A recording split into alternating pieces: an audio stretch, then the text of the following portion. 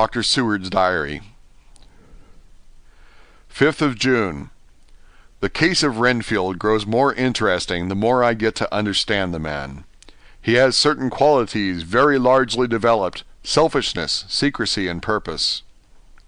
I wish I could get at what is the object of the latter. He seems to have some settled scheme of his own, but what it is I do not know.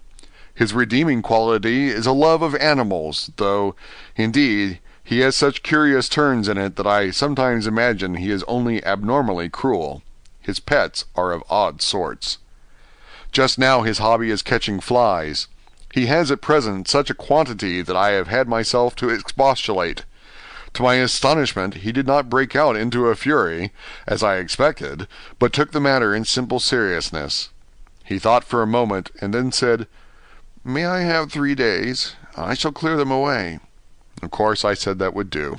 I must watch him. 18th of June. He has turned his mind now to spiders, and has got several very big fellows in a box. He keeps feeding them his flies, and the number of the latter is becoming sensibly diminished, although he has used half his food in attracting more flies from outside to his room. 1st of July. His spiders are now becoming as great a nuisance as his flies, and today I told him that he must get rid of them. He looked very sad at this, so I said that he must, some of them, at all events. He cheerfully acquiesced in this, and I gave him the same time as before for reduction. He disgusted me much while with him, for when a horrid blowfly, bloated with some carrion food, buzzed into the room, he caught it, held it exultantly for a few moments between his finger and thumb, and before I knew what he was going to do, put it in his mouth and ate it.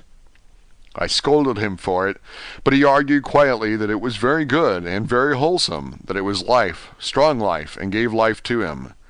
This gave me an idea, or the rudiment of one. I must watch how he gets rid of his spiders.